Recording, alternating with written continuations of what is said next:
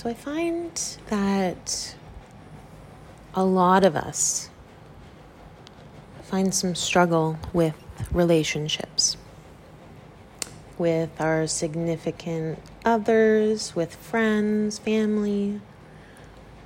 And we're always kind of looking to them, to these people in our lives for better understanding, better connection, acceptance, validation. And I want to hone in specifically on partners today. So those people that we allow to see ourselves the most intimately every day, every morning, every night. People that we've welcomed into our lives to fully get to know us, fully be there. And there's always some sort of codependency that shows up for many people, that you look to your partner, you seek out from your partner some sort of confidence in yourself, as if you couldn't give that to yourself on your own. So you look to them for that validation, for that support.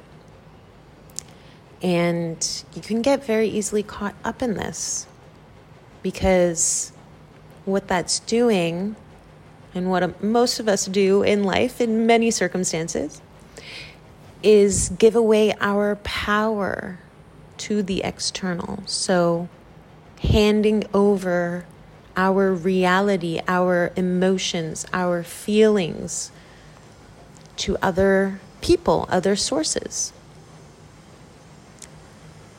And in relationships, it ties so tightly together, because your partner is a reflection of you. The things they do a lot will trigger you, will bring things up for you, because they really are that mirror of yourself.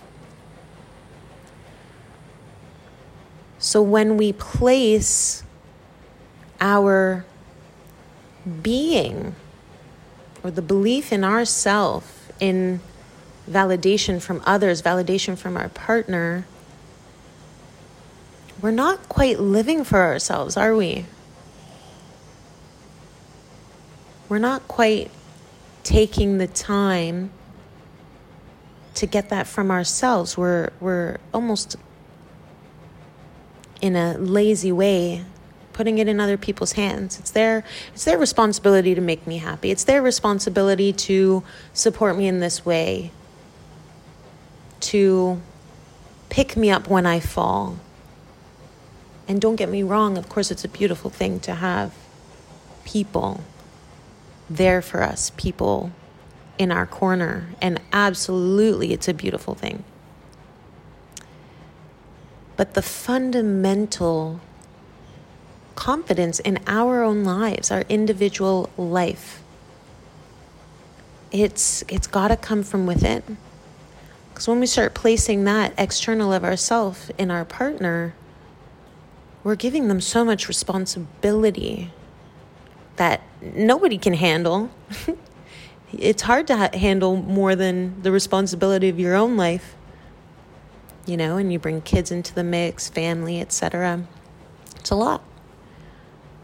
So when we become responsible for ourselves, show up for ourselves, and then show up in the world, your partner's going to have more freedom to be themselves and to even work on themselves if that's something they want to do, rather than carrying you as well. Does that make sense? So when we reclaim that power, when we hold that in our hands and say, hey, I really need a nap right now. I am grumpy, I'm hangry, whatever that might look like. Instead of putting that on someone else. Just recognize, what do I need? I really need to make this a priority. Even if I have to go off and do something myself. Say, boyfriend, girlfriend, husband, wife. I need a minute. I need a half hour, and I'll come back to you.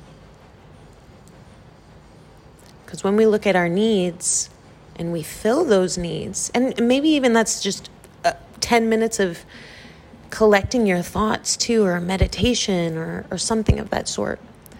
But when we go and do that and we come back, we return to our relationship, we are good.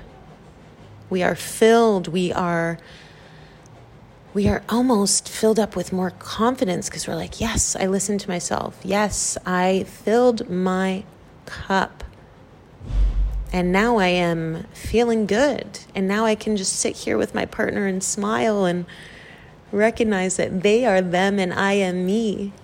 And the beautiful dance that is our relationship is being there as individuals, separate of each other, but amongst each other. Amongst each other and dependent on ourselves, but also supported by the other. And that's literally the best gift you can give in a relationship to your partner. Showing up for yourself. And the same goes for the rest of your life. For work, for friendships, or family. When you show up for you, fill your cup. And then when you go out in the world, your cup is literally overflowing. You're like, yeah, I listened to me. I feel great. And this overflow is now dripping onto my partner, my family, my children, my friends. They're feeling this absolute fulfillment that I feel. And it's literally going to have such an incredible ripple effect in your life. And I know sometimes it can be complicated. What is that thing that's nagging at me? What's there?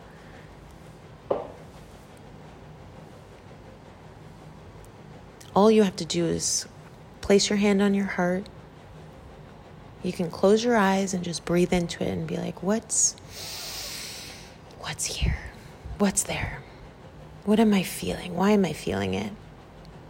And if you need to breathe through it, and honestly, if you need to go punch a pillow or like breathe out and go, ah, deep breath in, deep breath out, ah.